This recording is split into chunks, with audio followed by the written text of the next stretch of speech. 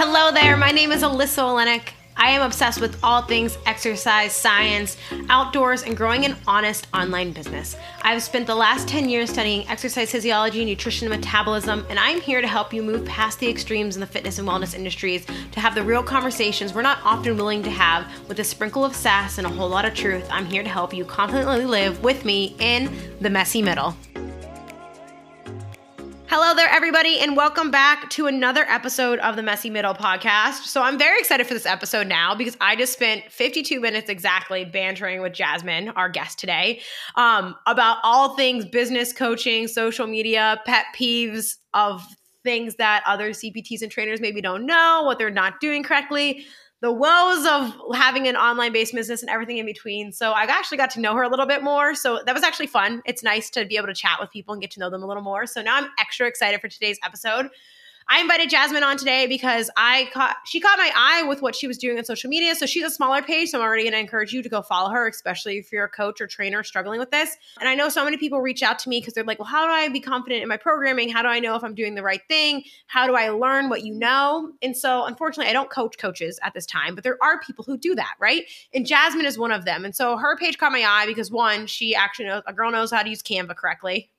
Like she has good post content and she does a really good job at actually explaining the structures of workouts, like programming lifts or like your general programming more effectively. And I know that is something that a lot of people come out of their CPTs or even their undergrad degrees in exercise science and kinesiology, and you're never taught actually how to do this. Like you understand how like what a VO2 max is and how like glycolysis break down carbs, but you literally have no idea how to program things.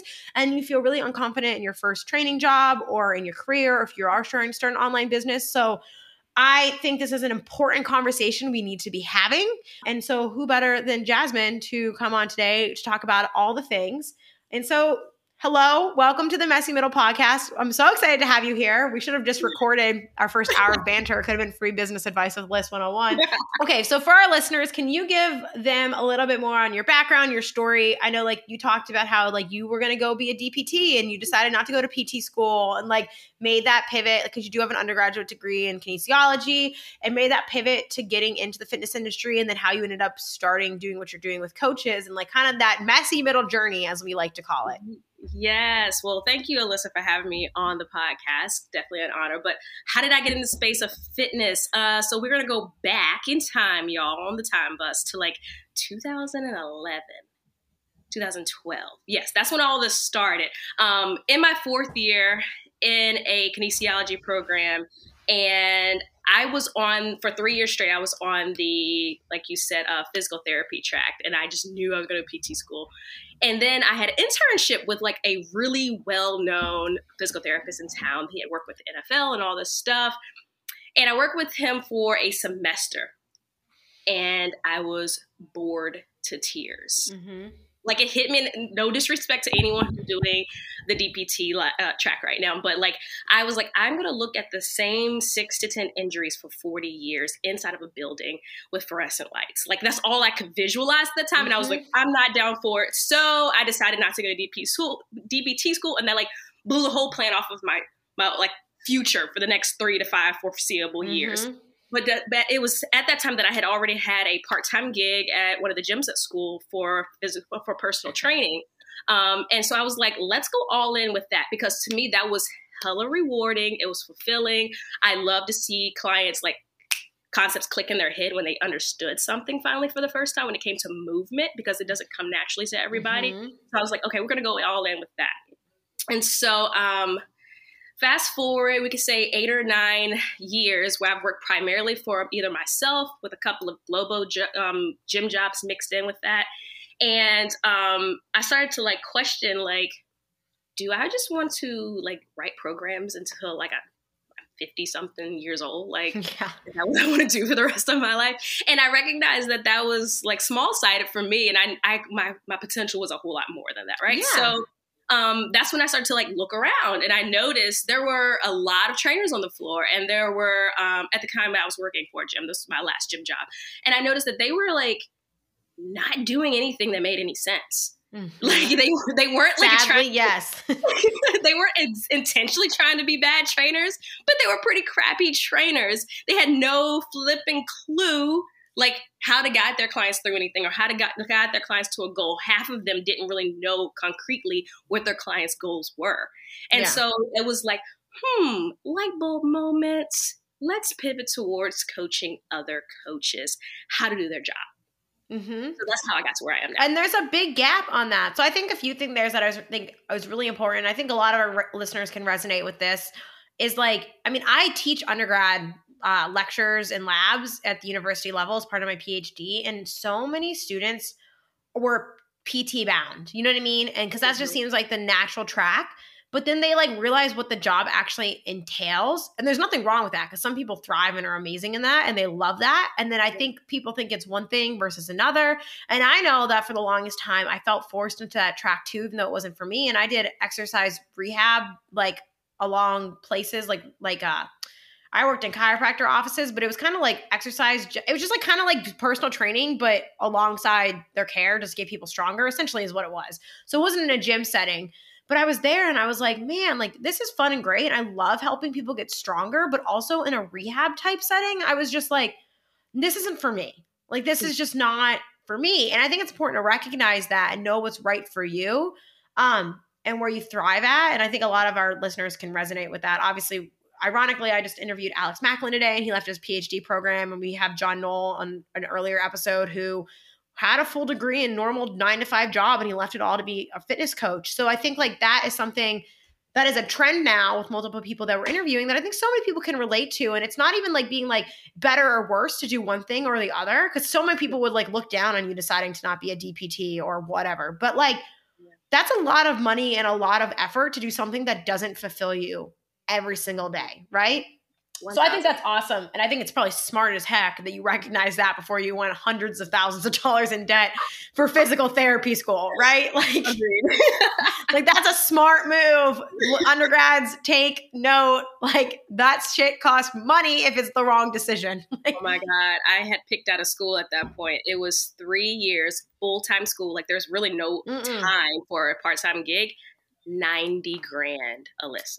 Yep. And this is like 2012, 90 grand. So that means it will be like 150 now, right? Inflation. So I was like, no. That's a costly, I mean, and that's fine if that's what people want to do, but it's a costly choice if you were going to leave after 3 years and never use that piece of paper. Exactly. Yeah.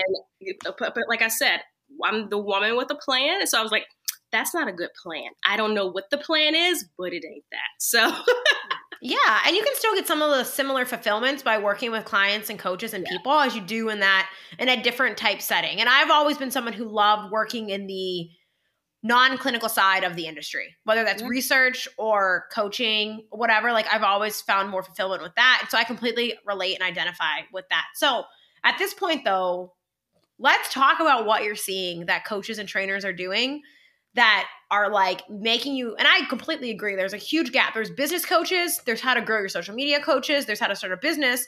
And then there's like, you get your CPT, but then it's like, and I know so many young trainers are like, what the freaking heck do I do now that I have this piece of paper? What does this mean? It means nothing. I mean, I had an undergraduate degree in kinesiology. I'm getting my PhD in exercise physiology, and I have had 0 classes on programming.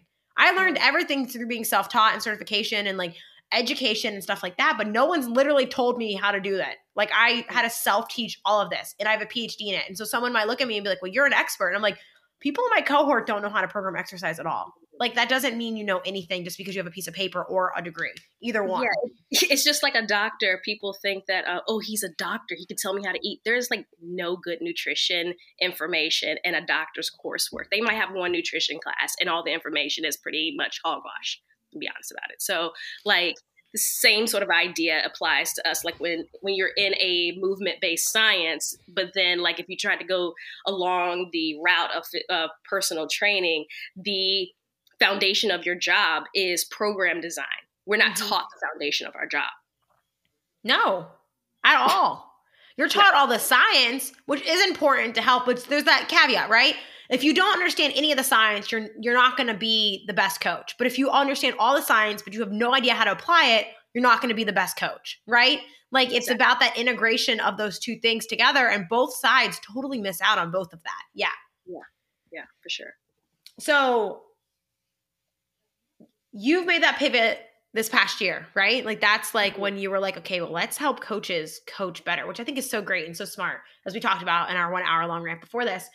So let's maybe break down and identify some of the things that you were seeing trainers doing. You know what I mean? Like, what are some of the things that you saw that you were like, ooh, you could be doing that better, or ooh, that is not how we do it.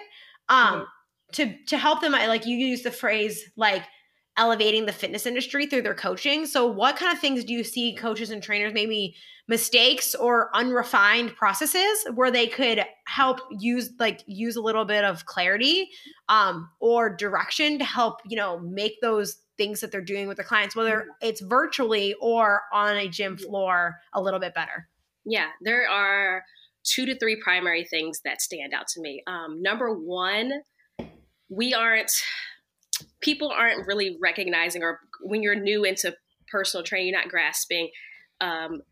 Personal training is a relationship business, and I stand by that through and through and through and through, which means that if you aren't being socially woke and aware of your people and where they stand when they're coming to you and how to connect with them, you can know all the science and know all the programming in the world, but if you can't figure out how to relate that and teach that in a way that they can receive it, then you're pretty much just not making a positive effect on your clients. So then it makes it harder for you to talk to them, meaning attract them by understanding, like speaking to their pain points, or speaking to like the things that they want to change, teaching them how to implement the concept of what you're teaching them how to take that concept and apply it in a day-to-day manner so that they can actually see lasting results.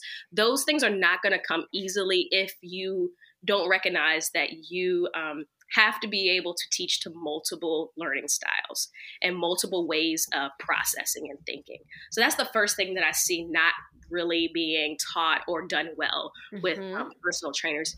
And I kind of sort of get it and don't, because naturally I'm someone who just talks well and opens up with people. But for people who are more like in their head with thinking, like trainers who are more thinkers, they're more in their head, they're not really socially, I'll just go strike up a conversation with someone randomly in a coffee shop. When they're not naturally like that, this part of the job is hard for them. So you have to work at it. And unfortunately, that just comes from trying and putting in the effort and getting out there and talking to people. I don't think you can necessarily read that in a book, so to speak.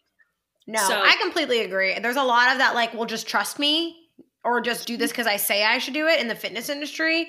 And in theory, that's great, but people don't work that way. You can't just give people information and they just do it and then get mad that they don't do it. Humans are so much more complex, and it is relationships.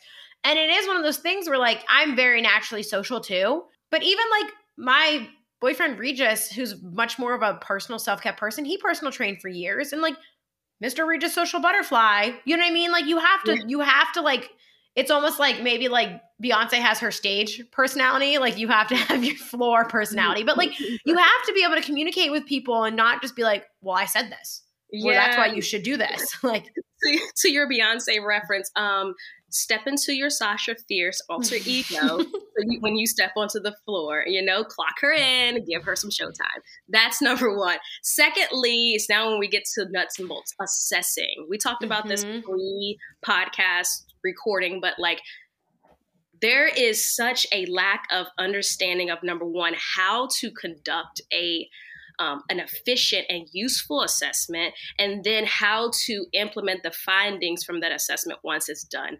Those two things are completely missed. I vividly remember there was these new trainers came into the gym that I was working for. They had worked at other gyms before, so they were just new to that space. And they would get a new client and you see them have like a 10-minute conversation with them, and then you see them take them in the corner and start doing exercises. And like a HIIT workout, they just met them 15 minutes. Yeah. And I'm like, and it like part of me would get pissed off because I'm like, that's stupid. But yet some of these clients would sign with that person because they didn't know who else was in the room that could help them. And they thought that's the way fitness is supposed to work. So that's why they went with them. And then a part of me was just like, that's a shame, because that trainer really, this is not going to last. There's no staying power with that. There's going to be a fast turnover. So it was always like a mixed bag of emotions for me, which is one of the things that feeds into my whole mentality of elevating the industry. We can help do that by trainers doing a better display of what it actually looks like to be a quality trainer to the public. So the public just doesn't think that this is like a get fit quick situation or just something they do to get their summer body ready kind of. Yeah. So that was my second thought, the assessment. And then I would say the third piece that I see not done well is the elephant in the room that nobody really wants to address, and that's programming itself. Like, programming is a series, the way my brain at least looks at it and the way that I've been teaching it that has been working with my group of clients is programming is a set of systems. One system integrates with the other. And once you figure out how the overall system of programming works, looking at it from a big picture and looking at from end goals and then reverse engineering back to like where the client is when they first come to you, once you figure out how that works, the programs basically write themselves. Yeah. And it feels, and I think there's that caveat with at least the programming one. And I'll go back on the assessment thing too, because I think there's some important things to touch on there. But I think that maybe new trainers overcomplicate programming while also not understanding it, because they both feel bad, like they're giving something that's too simple and too rudimentary, because of course people love quick fix, sexy fitness industry, and they are coming looking for that. But being confident in knowing that that system and approach, even if it feels less sexy and flashy, is actually better long term. But then integrating that social aspect where you get the buy-in from the person to believe and explain why those things, like that, you have to lace those together very delicately. But yeah, it's literally like, and whether people want to work from macro to micro or micro to macro, like you have to think of like, what's the long-term end goal and what's the best way to program out to this, right? Like you can't just look at it and be like, well, this is what you do tomorrow. Well, tomorrow is important, but you also look at tomorrow in the context of the week, in the block, in the macro cycle, in the year, and like wherever they're at. And you have to be able, and it's not easy, right? And I don't think anyone's saying that like if you're a new coach, you should be able to do this right away. It's a lot of trial and error and learning as you go. But yeah, I feel like I've never worked on the floor of a personal training gym, and I've always trained in more like strength and conditioning gyms the last few years or CrossFit boxes. Yeah. But from what I've seen, maybe I'm crazy, but I feel like it's never really super progressive. It's all very like, this is just the workout we're doing today. No, and that is true because I have no percentage on this. I don't have data on this, but a large majority of commercial gyms, the trainers that work in them, they are trainers who have maybe they have tons of experience and they may have a few certifications, but basic programming is not the norm in their knowledge house. Like it's not a toolbox thing it's not in their toolbox of things to work with their clients to help them get from point A to point B. There's a lot of feel-good training, like what feels good today. And so like when you talk about, for instance, I've had several conversations with clients recently about making tweaks to a program. A lot of them feel, oh my goodness, like I have to overhaul the whole program constantly because we got to the end of what I knew to do with this person, AKA 4 weeks, Yeah. And so like I have to start over, or they feel like they have to entertain their clients, or my clients are going to get bored. And I'm like, first, you are not their entertainment for the week. You are their entertainment for that day. You are not the Muppet or the monkey jumping, dancing on the table, as we were talking about before. You are not that for them. They hire you to train them, and you need to get comfortable with repeating things, because think about, go to a cellular scientific level here, and I know you'll validate this. Think about how the body works and how the body responds. Most people who are training clients, they're training beginners or intermediates. You are trying to get a adaptation response to whatever stimulus you are giving, correct? So how do you get them to adapt? It is exposure to the movement pattern. It is repetition. It is time under that tension so that they can create the neural pathways and the mental map of this is what's necessary to groove this pattern so that I can squat well, I can deadlift well, I can do pull-ups and I can do push-ups, and I'm not gassed every single time I do one set unless that person unless that trainer is constantly progressing the thing for you. And so in order to get good at a movement and do the repetition, you have to always see that pattern over and over again. So if you are on, say, like day one of this week, they're doing squats, and then day one of next week, they're not doing anything like a squat. They're jumping over plyo boxes. I don't think necessarily that you can get upset if 3 months later, with all of this inconsistency and variance in your program, you should be happy with their squatting. Like, oh my goodness, they didn't even put 10 pounds on the barbell with this back squat. Why aren't you progressing? It's you, it's not them. Yeah. You are the culprit. Slow down and let's pull out your program. And unfortunately, if I asked every client, pull out your latest program and put it on the table right now, print it, put it on the table. Number one, either they would give me 2 workouts because they don't have a program, or that I don't know how to do this, or if they give you something, it's a mess.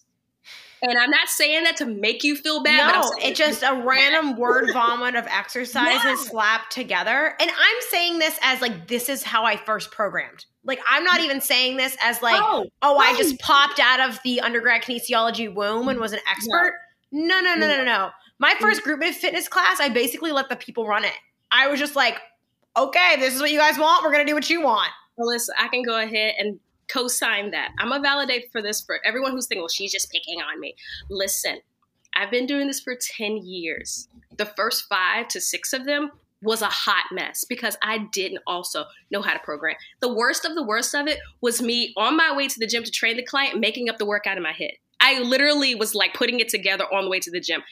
That sounds like disrespectful to the client, and it is, because even though maybe we would do something that would be like, because my logic brain is like, do something similar. Yeah, we would do something similar, but it wasn't progressive for that client. And be honest, if we are going to train clients, most people are trying to make their clients stronger. The thing that makes people stronger, other than that consistency, is the progressive overload. If you aren't progressing them, if you're not overloading their system, they're not necessarily going to get better at that particular thing. Yeah. Yes, their fitness is going to get better because they're moving, but that doesn't mean that they're going to gain more skill in whatever activity that you are putting in front of them without the consistency and without the progression. Yeah. So, and I think so many people get caught up in the entertainment thing. And I'm like, well, one, did your client even tell you they need entertained? You know what I mean? Like, did they even tell you? And I did it a little bit I've redone the Little List Method programming 3 times now. Because every time I learn more, I make it better. And like, I'm not ashamed. Like, at first I was like, does that make me look like my business is a scam? I'm like, no, I should know more than I did as a first semester PhD student, as a 4th year PhD student. Like, I should know how to program exercise better, right? Yeah, like, you know better, you do better, right? Yeah, and I switched platforms in the middle of that. Like, you have better systems, you learn better things, and you also get to know your clients better and what they need and want, right? And so you can refine and make things better, but I've redone it each time.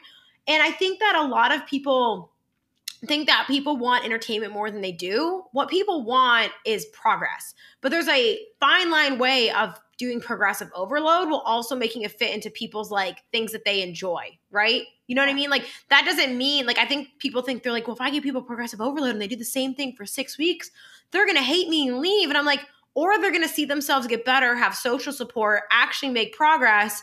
And then like maybe next block you swap out a few accessories because you know that they're so beginner that it doesn't matter if they goblet squat or lunge. You know what I mean? Like, what matters is that they just are doing a quad abdomen exercise as their accessory. Like, that's where you make it fun for them. You know what I mean? Like, it's not, but you don't stop squatting the next block. You just progress it differently.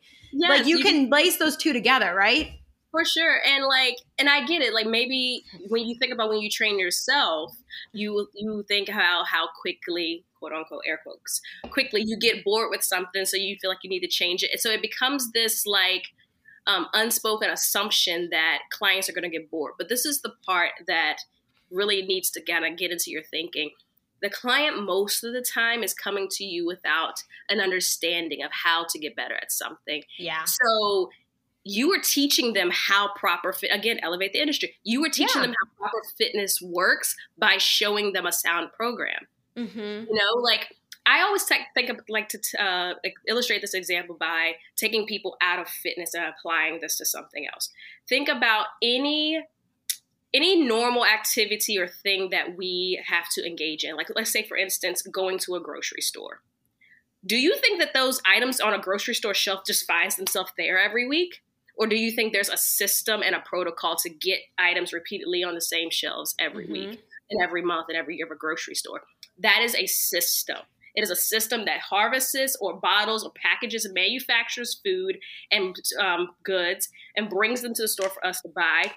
You can look at the idea of programming, if you will, in the same way of if there is a system and there is a process that helps you write the program and that helps you take a client on their fitness journey, that has to have repetition and semblance in it in order for them to get to the B version of themselves. Remember, if you sit down in a consultation with a person and you ask them, what's your end goal?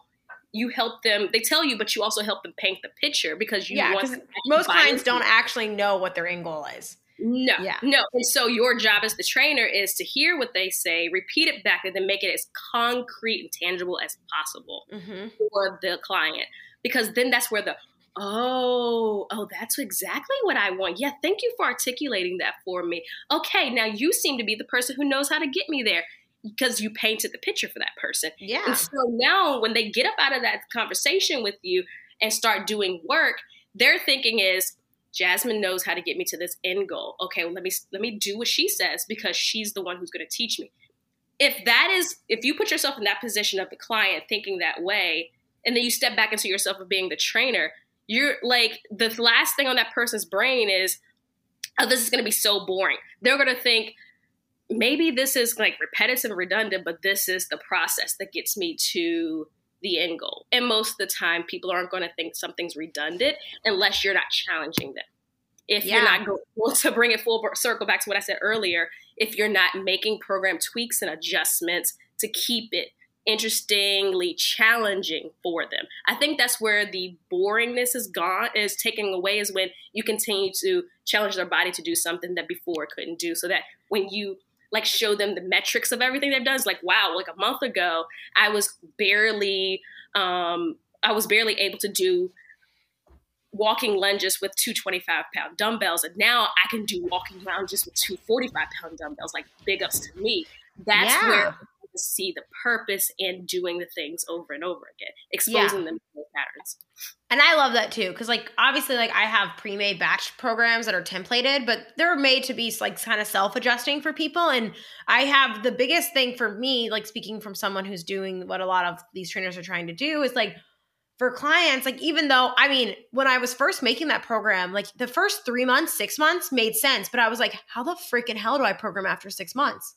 You know what I mean? Like what comes after 6 months? And then like, you know, and now I have it, it's like almost 2 years of progressive overload. And at that point, they repeat the cycle back over again if they want to stay in it. But I remember having that moment where I was like, well, shit, what do I have to do after the first like hypertrophy strength cycle? You know what I mean? Like they do base building, they do like hypertrophy, they do strength. And then eventually like it becomes more integrated as they go along and they have different goals for different blocks and stuff like that. But I was like, shit, I don't know what to do after 12 weeks. You know what I mean? Or 24 weeks. You know what I mean? Like, I'm like, no one ever tells you this. Like, it's easy to have a 12-week challenge that has no long-term progress or implications, or it's easy to train someone for a block. But anyway, that's my side tangent. No, but to piggyback on what you just said, like not knowing what to do after like the 12-week mark or like the 6-month mark is one of the reasons why I really try to teach my clients the programming in phases and thinking about programming as a season. Like one of the things that I think isn't taught to masses of personal trainers is the difference between an accumulation phase and an intensification phase. And how do we mix those things in? Well, most of the time, people who are coaching like D1 athletes or professional athletes know about those sorts of things because it seems like a CSCS type of title world. But like, if you have a client who comes to you, just to put this in an example, you have a client that comes to you, they're like, hey, I want to train for a Tough Mudder, and it's 12 months from now. And I just want to be able to get through the whole course without an injury. Like that's their end goal. Like this is where the system starts itself. It's like, okay, this is the end goal. This is where that client needs to be. Let us now reverse engineer back to where we are now. So the macro cycle is the program itself. I have 12 months to get this client ready. Yeah. Then the mesocycles is the basic, okay, like how many blocks or phases of training does this client have to go through to peak for this activity? Mm-hmm. And so that's where intensification and accumulation phases come in. Because first we have to, I always tell people, think about prime the system for massive load and then load them up. Like, this is the thing. Your muscle can only handle as much as its weakest link, which is the connective tissue that holds the muscles to the bones and different things like that, right? So if you are trying to push this client to get stronger, but you haven't really coached or conditioned all of the smaller muscle groups and all of the connective tissue to do that work, to handle that amount of work, usually what you're going to run into is an injury. So that is why it's always like, let's help bring the client up to working speed with an accumulation round, and then maybe consider going into something that is more intense. That is always the case for things like beginners. But even if you're getting a client who's the intermediate, you still need to do that for them. Yeah. Because you're then like ramping them up for what's intense for them, not just from like some base level kind of thing that is general for everyone. So now I'm going off on a tangent. No. This is great. And actually, this was exactly what I was going to say. So you actually piggyback into I remember what I was going to say is that for most people, and I say this to people and it always seems really mean, but we already decided we were going to drop the hammer into today's episode. And I said this in my hybrid ebook. It was the first time that I blatantly like told people, I'm like, you're not fit enough to worry about this. But with coaching and clients, it's like most people, Gen Pop, they just lack fitness. Even if they are kind of fit, they lack fitness, like in some area. And so one, I was going to say earlier, you get them to enjoy it because gaining fitness, once you start to do it, is fun. It's not fun the first 3 to 6 weeks before you start to know any adaptations. But once the newbie gain starts to transition into real gains, then it is actually fun. It is fun to go to the gym and add 10 pounds. Right? It's fun to be able to do a pull-up with less weight. Like, it's fun to be able to do that, right? But with all this programming, especially the Tough Mudder one is such a great example because so many people are not fit at all and they're like, I want to do this thing. And I think that's fantastic. But then they want to go run 20 miles a week out of nowhere. Their shins explode. Their knee hurts. They freak out. Their new trainer at the gym's giving them hip plyo, high volume, and they feel like trash. And then they don't do anything. But people lack fitness. Anyone from a beginner to intermediate probably lacks fitness somewhere on their foundation, right? And you have to expose them to get enough fitness that they can then start to handle intensity or volume on top of that. And I talk about this a lot with like hybrid training. A lot of the times people just want to start adding in running or adding in all this lifting. I was like, no, you don't get to do that. You have, I call it the fishbowl of like water you can take from, you know what I mean? And you can only take so much from that during the week, but it has to go to something. You don't get more water, but as you gain fitness or capacity, your clients gain fitness or capacity, they have more water to give in the fishbowl. Like that's the analogy that I like to use.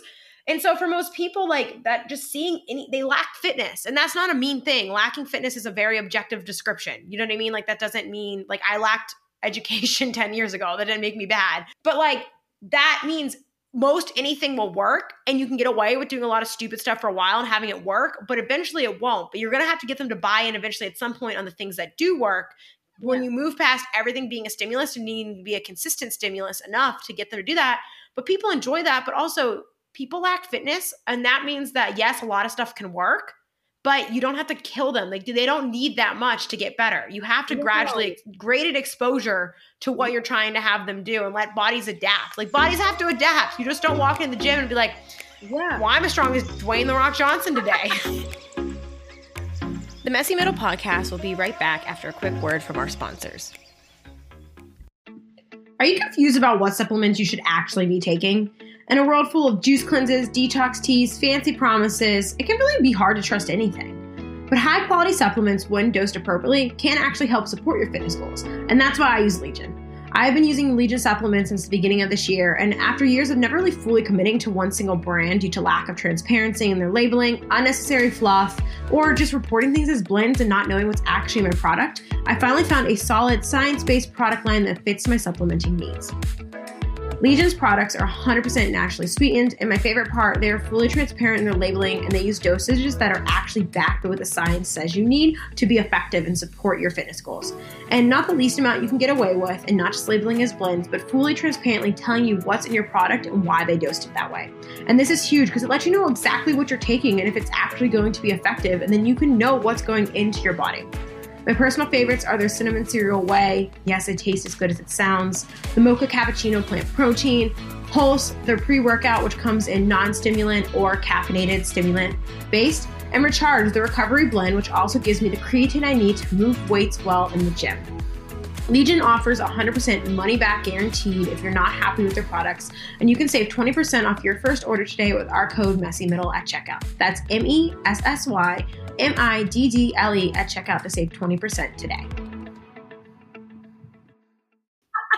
And I think that it's imperative to point out that these principles for like programming, it's just that it's a principle. That means no matter what style of fitness you coach, like you would do the fitness you go into, all these principles apply. It applies if you're someone who is more CrossFit driven, or if you're kind of like a functional bodybuilding driven, or just traditional bodybuilding driven, or if you're someone who is like training people who the primary bulk of their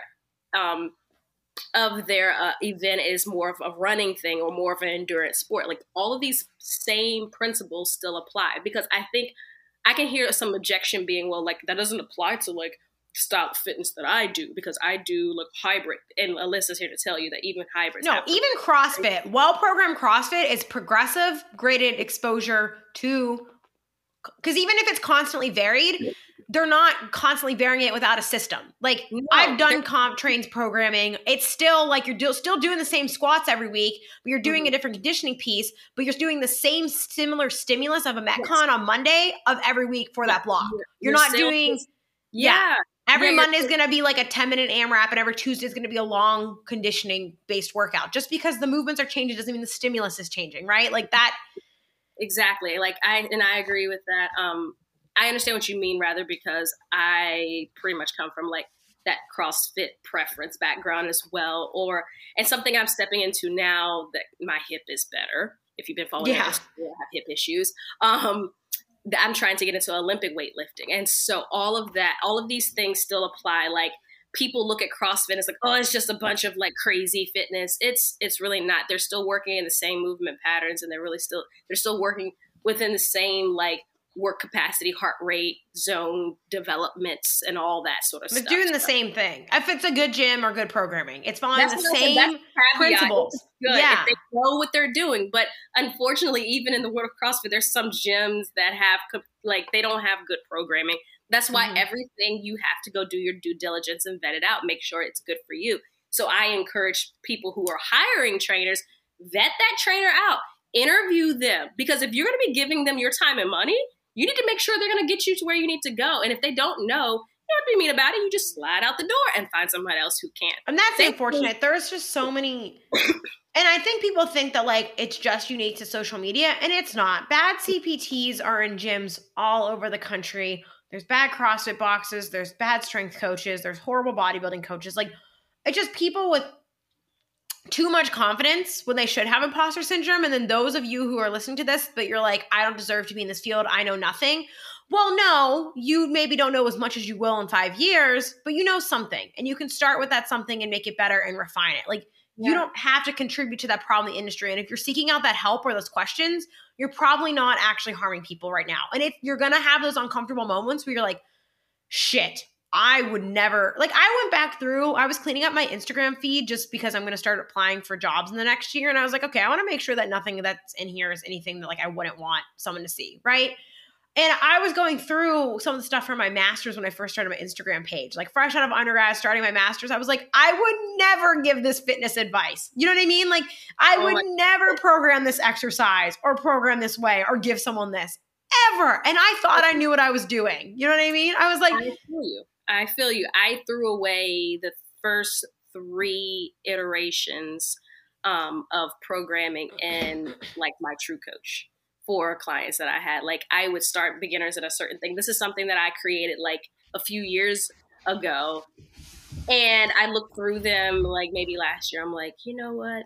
No, you can't. And I'm the person talking about tweaking programs because I actually know what I'm doing. I'm like, no, we just got to start all over. Like, this has got to go. I know. I redid my programming again, and I was like, shit, I'm going to have to redo 22 blocks from scratch. I'm like, no, Alyssa, you don't have to do that. You just have to start at block 1. I made notes as I went. I was like, okay, this is like the goal that I had this. This is what I updated. This is what I changed. This is what I'm going to progress in each block. I was like, Alyssa, you don't have to rewrite 22 blocks of programming from scratch. Your programming isn't that bad. All I did was just add in like some more pull-up progression and more volume in areas that clients said that they wanted that. You know what I mean? Based off feedback I got in my programs. Like, I was like, you don't need to throw out the baby with the bathwater. Like, I know. Which is so hard when you think it's like, it's a mess. It's all a mess. I have to start over. Like, no, you don't always have to. Slow down, breathe, drink some water, take some notes. You probably can save most of it. And I think this is a good kind of tangent, obviously, because you're working with a lot of online coaches. I think everyone kind of has an online niche, and obviously this applies to in person too, because there are in person trainers using like Trainerize or True Coach. I've used both. I use Trainerize now. I used to use True Coach, but I think this is a great thing that is helpful for those of you who like, and you don't have to do a blanketed program like I do. That takes a lot of consideration. Programming for mass Gen Pop actually takes way more thought than I think people think. I think people are like, oh, it's really easy to have a mass program. I'm like, no. If you're programming for multiple people, it's very hard. When my assistant Allison, when she interviewed, I like started listing the laundry list of things that I consider when I'm programming. And she was like, what? I was like, yeah, well, you have to think like this type of person versus this type of person, and this is where they're at, and this is how they need to be, and they're going to come from here. And like, it's a lot of stuff, right? And so these rules still apply, even if it's not programming for an individual. You still know the niche of your people that you're doing. But even if you're using these apps or one-on-one training, it's okay if your first iteration isn't great. But what you can do is ask your clients for feedback. Google survey them, ask them what they want. I haven't done this in a while because I kind of I gather it from what I hear. And as soon as I hear something, I add something or change it. But like my first 2 years of doing online coaching, I had one-on-one clients for like my first year and a half of business. I surveyed people. What would you like to see? What would you like differently? What would you want added? What do you actually hate? And then you can refine to fit the people that you're trying to work in, right? But you have to ask them. So start with what you know, track people's progress. Is it working? You know what I mean? Like, first off, is it working? Like, if it's not working, then you need to maybe overhaul your systems. Maybe you do have to rewrite your whole program. But usually, like, that first skeleton rendition, I'm sure you're like me. You're like, screw it, throw it all away. No, you just need to refine what you already have, right? Yes, exactly. And this is why this is one of the things that I teach inside of my mentorship, because one of the things that happens is when you start getting good at client relationships and talking to your ideal client and different things like that, you start getting in more clients. And if you were to try to sit down and create from scratch, like absolute scratch every single time for every single person that you work with, you really wouldn't have enough time. So you create for yourself, I call them skeletons of programming. It is not, let me say this very loud for the people in the back. It is not bad or negative for you to use skeletons. You can also refer to them as templates. A lot of people who will say the word template and think, oh my God, that's just cookie cutter. And that's not like that's not making it individual. But if you're trying to create a repeatable system that progresses for people, where people of the same ability house start and progress themselves to a higher level of ability, you want to have a repeatable system. Go back to the grocery store analogy. They have repeatable systems. It's what makes it individual is when you talk to that person, you recognize, okay, Lisa has hip impingement. So these exercises over here are not going to work as effectively for her as these over here. So that is where the tweak will come for her. Whereas Jessica over here she's very hypermobile, and she is like, her thoracic spine is like makes up all the difference for what she lacks in mobility in her lower half. So these activities over here are going to be more useful than for what you were giving to your first client, Lisa, right? So that is how you take something that looks like a framework that looks pretty similar to start out with, like breaking down, like, is it an A1, A2, B1, B2, C1, C2 kind of formatting, and making sure the sets and reps are progressing in this manner. that is how you then take those things and be like, when I add in this activity or when I add in this movement, it is specific to this client. How quickly or how slowly you progress the movement is based upon that client's recovery and that client's adaptation and that client's ability to get into the gym, because you don't give the same amounts of work or the same volume of work necessarily to a person who can only train like intentionally 2 times a week with you as someone who can train intentionally 5 times a week. Like, yeah. It's not going to be the same approach. And that's where the personalization comes in. So do not think that it is negative that you use a framework, because it's going to save you time. It's going to make your work consistent, repeatable, and you can see the patterns in your own work where it's like, okay, this here can get better. I know now better to do this here. So let's just now move the dial. Like, it helps you validate your own process a bit more. So you're not just feeling scattered and looking at a blank cursor of like, what do I write this for client? every single client, every single time. I mean, that's how I birthed the Little List method. I had all these one-on-one clients who were coming to me, and I was like kind of giving them the same thing with like little variations. And I was like, well, one, from a PhD student perspective, I was like, well, why am I spending all this time doing this over and over and over again when they don't need anything else? But then I was like, two, why can't I create a system that makes this work for multiple people in a way that they can adjust to themselves? And like, even when I kept one-on-one coaching with those people, because at the very beginning, you're learning you're learning your clients. You don't actually really know. You're kind of guessing that first block. You don't really know how they're going to respond or what it's like.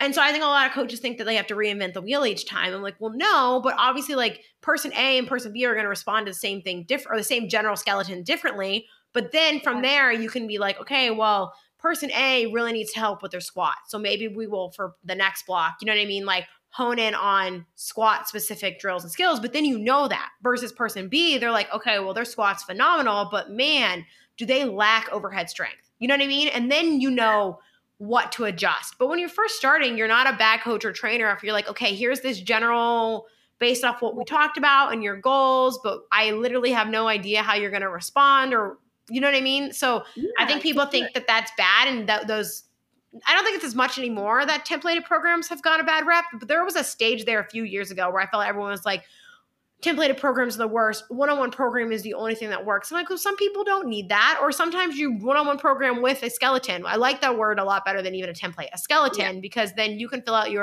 the rest of it for that individual. Yeah, especially in our world, in our online world especially, the word template is like, it means, it has so much negative like connotation with it, because people are applying, I think, more of a graphic design definition of template to personal training. So that's why I like to use the word skeleton. It's a framework. It's like, this is the scaffolding to help us build the building. Okay. So use it for that purpose and for that reason. And I think it also is worth mentioning that in order for you to progress that client well, especially when you're deciding I'm going to work online with my clients, you have to require clients to give you feedback. It seems like very common sense, but how many trainers come to me and they're like, yeah, when they first start, they're excited and they're like uploading every single little thing, every video of their movement, they're uploading and they're talking back to me. But as it becomes, the time with you draws out, they communicate with you less and less because they're not there with you in person. So they might not always like give you video feedback or talk to you about what's going on. So you get to the end of a week and you're looking at what they logged in and you're like, I see numbers. Sometimes you don't see them have numbers about what they're moving. And so then it's all a big guessing game. And like I said, it sounds like common sense, but it's a big complaint of a lot of trainers. They don't know how or what to do next, also because their clients aren't talking to them. And that's because you didn't train them to teach you. I mean, you didn't train them to respond to you. From the get-go, you have to kind of establish boundaries and expectations with your clients. It is part of the onboarding process with what I teach with all of my Fit for Development mentorship students. When your client first comes in, you have to establish a foundation of, this is what you can expect from me. This is how I communicate. This is my expectation for how I need you to communicate with me. This is how often that you can talk one-to-one with me. This is how often you can expect me to make changes to your program. Like, you want them to know what they need to do on their end to make your job easier for you to do your job for them. But at the same time, you need to give to them what they can expect from you, from their personal trainer point of view. So they don't have like either bottomed out expectations that like, well, like I don't know what my trainer does. She just like sends me workouts. Or they have some very overwhelming expectations where they're expecting you to basically spoon feed them every single thing. Mm-hmm. Like, what weights and you don't want that. And you don't, as a coach or trainer, do not want that. No, you don't want them to ask you, what weights do I use this week? What did you use last week? You know, like that sort of thing. Like you think you want them to ask that, but when you have 10 people or 15 people or even 5 people asking you that constantly, no, you want to pull all your hair out. You will. And then you're going to feel like, are you learning anything? Because I tell every client that I ever work with this, my job is to make me obsolete. Like you don't need me anymore because you should be learning from me what to do to take care of yourself, because this is a life skill. I want you to keep me around because you like me, not because you need me. And so a lot of my clients are always just like, you don't want me to continue to hire you? And it's like, no, I don't want you to need me. Like, there's a big difference there, because a client who needs a lot of hand-holding, and maybe you think that you want to work with clients who need a lot of hand-holding, but I want you to think about that, the long-term route. Like, think about that over the course of a year. Will that grind away at you? It probably will. It will. It will. And it doesn't even make you, I think people think that like you have to be this big selfless person to work in fitness. And trust me when I say people will lead you dry if you let them. Like, and coaching and training already, even if it has good boundaries, is very emotionally draining to begin with, because you're giving people so much emotional and mental energy to do things. That doesn't mean it's bad. That doesn't mean you're a bad person. You don't care about your clients. But if you draw boundaries early on, you're going to have more energy to do the important things and be the important things for your clients. Like, I don't need 17 people asking me, how do I log single limb workouts? You know what I mean? Like, there is an auto message that tells them that right away. I don't understand why so many people are confused by that I never predicted it, but apparently it's like the biggest confusion. But I was like, you know what? No, you have been provided with a resource right off the bat that tells you how to do this, because I don't need to answer that to 17 people, but it helps me instead to have someone saying, hey, I'm struggling with progressing this. Do you have any tips? That's more worth my time to answer, but then I'm not mentally or emotionally burnt out by the 17 people asking me how to track lunges. You know what I mean? Like they already know. They already know. I got it. It's right there. Like, let's think through it, kind of thing. So I think providing resources is a helpful way to do that, but also setting those boundaries. Like, so you don't want to, because you don't want to resent your clients, right? For things that like you can prevent yourself from happening. Exactly. Yeah. So I love that. And I love that you're so process driven. I know you talked about that being like a strong suit of what you do. And I think probably a lot of coaches and trainers can be more process driven instead of just throwing spaghetti at the wall and hoping it sticks. And so can you talk a little bit more about what that looks like from your end on things, and like how you teach that to other trainers and coaches? Yeah, for sure. So process driven, the way it works for me is a lot of times when you either get a new idea or a new client, new opportunity, whatever it is, it can seem like a big muddled up mess. And so the way I find myself through the mess is to establish what the end goal of the process or the thing that I want to achieve is. And just like I teach with programming, I work backwards from that. So that is like what I mean by process. End goal and kind of looking back to where I am now. I need to get there. How do I do that? But I'm also someone who is more of like a big picture visualizer, and figuring out granular details all at once from point A to point B in their entirety is very hard for me. My brain just doesn't work like that. I feel like you're preaching to the choir. I'm so big picture. I can map out a whole year, but the details, I'm like, I'll get to those when I get to them. When I get them, right? And so the way I work around that is I just roll with it in a sense of I figure out, okay, that's the end goal. What are the first 3 steps? What are the first 2 steps? You take those 2 or 3 steps, and then you say, what are the next 2 to 3 steps? And so basically it's almost think about like rocks along a path. You throw out a few rocks in front of you so that you just see to where your next 3 steps are. You get there and then you assess the situation and you figure and out. Honestly, I think there's that middle ground where some people like maybe like us aren't detail oriented enough. And then there's some people who get so hyper focused on the details that they're still on rock 1. Yeah. When it's like, you know what? You're on rock 1 worrying about rock 6. You're probably going to understand rock 6 a lot better when you get to rock 5. Like, exactly. You're worrying about a detail in something that's 17 steps ahead and you haven't even gotten the confidence to move to the second step. I'm sure everybody listening to this has either been in a car or driven a car when there's fog or when there's pouring rain. And you can't necessarily see the next exit. You can't see super far down the road because there's either a ton of rain falling or there's fog. And so what do? You slow down, you turn on your high beams if you need to or not, and you kind of just handle what's right there in front of you. And you make sure that you don't run off the road. A lot of my process is that, like, what's right here? I know that end goal, that exit's coming up. So let me just continue to work like with what I have now to get to that point. That's how I like to illustrate all of that. And so so that's exactly honestly how I teach clients. I've learned that clarity comes from taking the action to do the thing. Clarity comes from action. So what I tell them is like, figure out where you want to go and then figure out a few steps at a time and don't bust your butt trying to like make perfect the first step or the second step, to your point that you made earlier. Perfectionism will make you take forever to do things. And you can always improve as you go. Or if you think of something when you get to a later step and you're like, hey, you know what? This actually would be better if step 1 looked like this.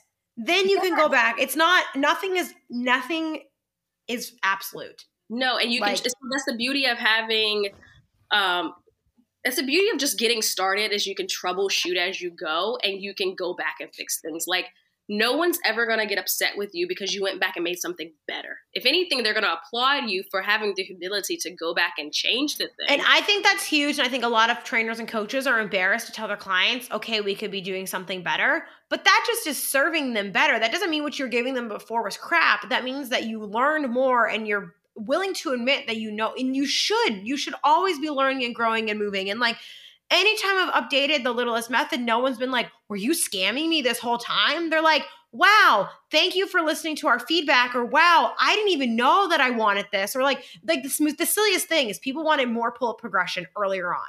And even though I was technically working them up to it over time, they wanted it like day 1, they wanted to be working towards that. And I was okay, like you kind of were before, but maybe you didn't see that. So we went through and I made that pull-up progression way more present in the programming because people really wanted that. Women really want that first pull-up. And I was like, okay, you know what? You're right. Like I probably took a too slow of an approach to this. I can do this better. You know what I mean? And it wasn't me being like, oh, well, I wasn't ever giving you this. I was the worst ever. It was like, okay, well, I can do this better in a way that serves you guys based off the goals that you have. That doesn't mean that like what you have previously is bad. It just means that you're saying, hey, I'm doing better on you. Like I'm giving you more. No client is ever going to be mad that you're giving them more or better. No. And you made me think of a point that I would like to make about like the whole concept of progression or process. How do you like approach process? How do we have better process? That concept applies when you are, when you're writing out programs. Like you made the point about helping clients get to a pull-up. How are you building that process into your program? Like, how are you progressing that over time? So once you can like figure out what style of process makes the most sense to help you move along the path for yourself, you just apply it to your job. You apply it to everything. How do you change? It's like a lot of fitness also is behavior change. So how do you change that client from being completely averse to doing a particular movement or activity that isn't physically harmful to them to completely being okay with doing that thing? Like I once had a client who completely hated taking walks outside. I had never had a client like that. But then I started asking, at first I was just like, oh my God, this woman, like, what, really? Really? Like it's a walk outside. What's the big deal? But then when I started to ask questions and really started to understand her life, she had lived in major cities her whole life. And so in her mind, she was afraid of getting mugged on the street if she took a walk like in the neighborhood along the road. And so we had to like think through that whole process. Okay, well, like, how do I help her approach this? And does she need to go outside, or can we figure out something else? And then that same client had a huge problem with wanting to work out on their own. They thought, if I'm going to work out, I have to work out with you. And I had to help her understand that this, again, is something that, do you want to always have to switch trainers every single time your trainer's no longer available to you? Like, what if I up and move next month? Yeah. Are you just going to stop fitness altogether? Or are you going to learn what I'm trying to teach you so that you can take care of yourself? And honestly, that resonated with her. And like a few weeks later, she was like, I really thought about what you said. And you know what? How about we start building? I want to do a fourth workout. I understand you don't have the bandwidth to come in to teach me, to train me for a fourth day. So how about I do the fourth day starting like next week or something like that? So they will come around, but you have to be willing to work with them, take your time, and continue to like poke the bear in a kind way. You know? Getting people, I always call it, I don't want to say it's like tricking people. I don't like to say that because that sounds really mean. But I feel like I use a lot on Instagram where I like am just slowly reshifting people's mindset over time.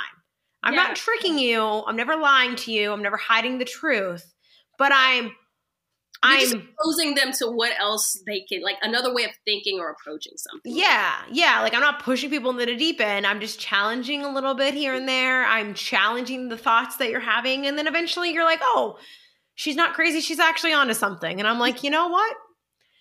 Something that I love with this too, that I'll comment on kind of, is that I followed programs and stuff in the past, but I never had like a formal coach outside of sports. I had coaches for sports, and then I kind of figured out a lot of stuff trial and error on my own. But I've had a coach the last like year and a half now.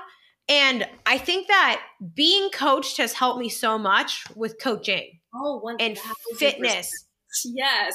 And I think like, because Noah's my friend, my coach Noah, he was an undergrad in our lab. And I originally went to him because of Olympic weightlifting, but I joined a CrossFit gym like a year and a half ago. I joined a CrossFit gym, then I started training with Noah. And I still train at both gyms because for me, because my in-person experience was like in rehab settings and in group fitness, and I did work in like the college gym and stuff like that. But like I hadn't had that for years, but being around other people and like the one guy at our CrossFit gym that is the coach, when I go to CrossFit classes, I intentionally go to his because I learn from him as he's coaching me and giving me feedback in the class. You know what I mean? I learn from him as I'm doing it. And I even go to the gym and like I train with Noah, and like, so I hurt my back this week and I don't need to go to the gym to train with Noah this week. I don't need to. I needed him for Olympic weight coaching. I don't need a coach to tell me to stand there and watch me do bicep curls and lat pull downs. You know what I mean? Like I don't need that. But I still go, right? Because the social support is helpful for me, but I don't need Noah for that. But I love being in the environment because it's like you talk to other coaches and other trainers and you're being cued back and you think about something differently or you're exposed to something differently or like, and I think that's helped me a ton. As I finish up my PhD and I have it in the industry more, it's like being coach, I think helps you coach. Because one, not only are you learning, but two, you're the client, you're the receiver. So you're like, oh, I don't like that. You know what I mean? Or like, oh, I really like that. Yeah, and I agree with you 1,000%. I recently had a conversation with a client, like client that who is also a trainer. I distinguish because I still have some in-person and online like training clients that I actually train them. But often when you're coached by someone else and you also are in the role of coaching, you start to pick out what you don't like or how that person did something that you think, I understand where they're getting at, but I don't like the way they tried to coach it or teach it, because then that tells you how to go back and figure out, how do I do it differently from them so that it's better? I often remember the person who learns from figuring out what I don't want or what not to do to tell me what to do. So instead of being like, what do you want to know? But like, what do you not want to learn? Or what way do you not want to get something wrong so that we can like figure out what the opposite of that thing is? I think that's a good way of trying to like learn how to figure out coaching and what's effective and things of that nature. Yeah. And even on the other end, at least like my one gym that I go to, I talk to the coaches and trainers a lot too. And like, there's a lot of mutual respect, even though like I do something that's online and they're in person, and like it challenges the way you think about things or you approach things or you ask people things. They're like, well, because people believe in different methods and approaches and how to do stuff and things like that. and it challenges you and makes you better, right? Like, I think there's this idea that you're supposed to be perfect. And what, maybe I come from academia, so it's like you're dumb always and you can always be better and smarter. You know what I mean? So I'm like, I'm an idiot and I always suck until I suck less. And then I still suck more because there's something more that I don't know. But it's good. It's fun. Like I think it's a good way for us as professionals to put ourselves in our client's shoes, but then also just like, learn what you don't like or don't agree with or think is bad, because then you make it better and you fix that. Then it's a little domino in the whole industry. That's, it seems like a little, but it can add up over time. Yes. Okay. Well, Jasmine, thank you so much for this. I think we covered everything that I wanted to cover. I think this was really great. If you would like to, please tell our audience. I'm hoping that a lot of coaches got a lot out of this, so I'm assuming those are the ones we're going to get to listen to this episode. Tell them where to find you, how to work with you, what you offer, all of the goods, how they can have you help them elevate the industry and program just a little bit better. For sure. So, you can find me on Instagram at strongly_Jasmine. That's pretty much the only social media platform you will ever find me on.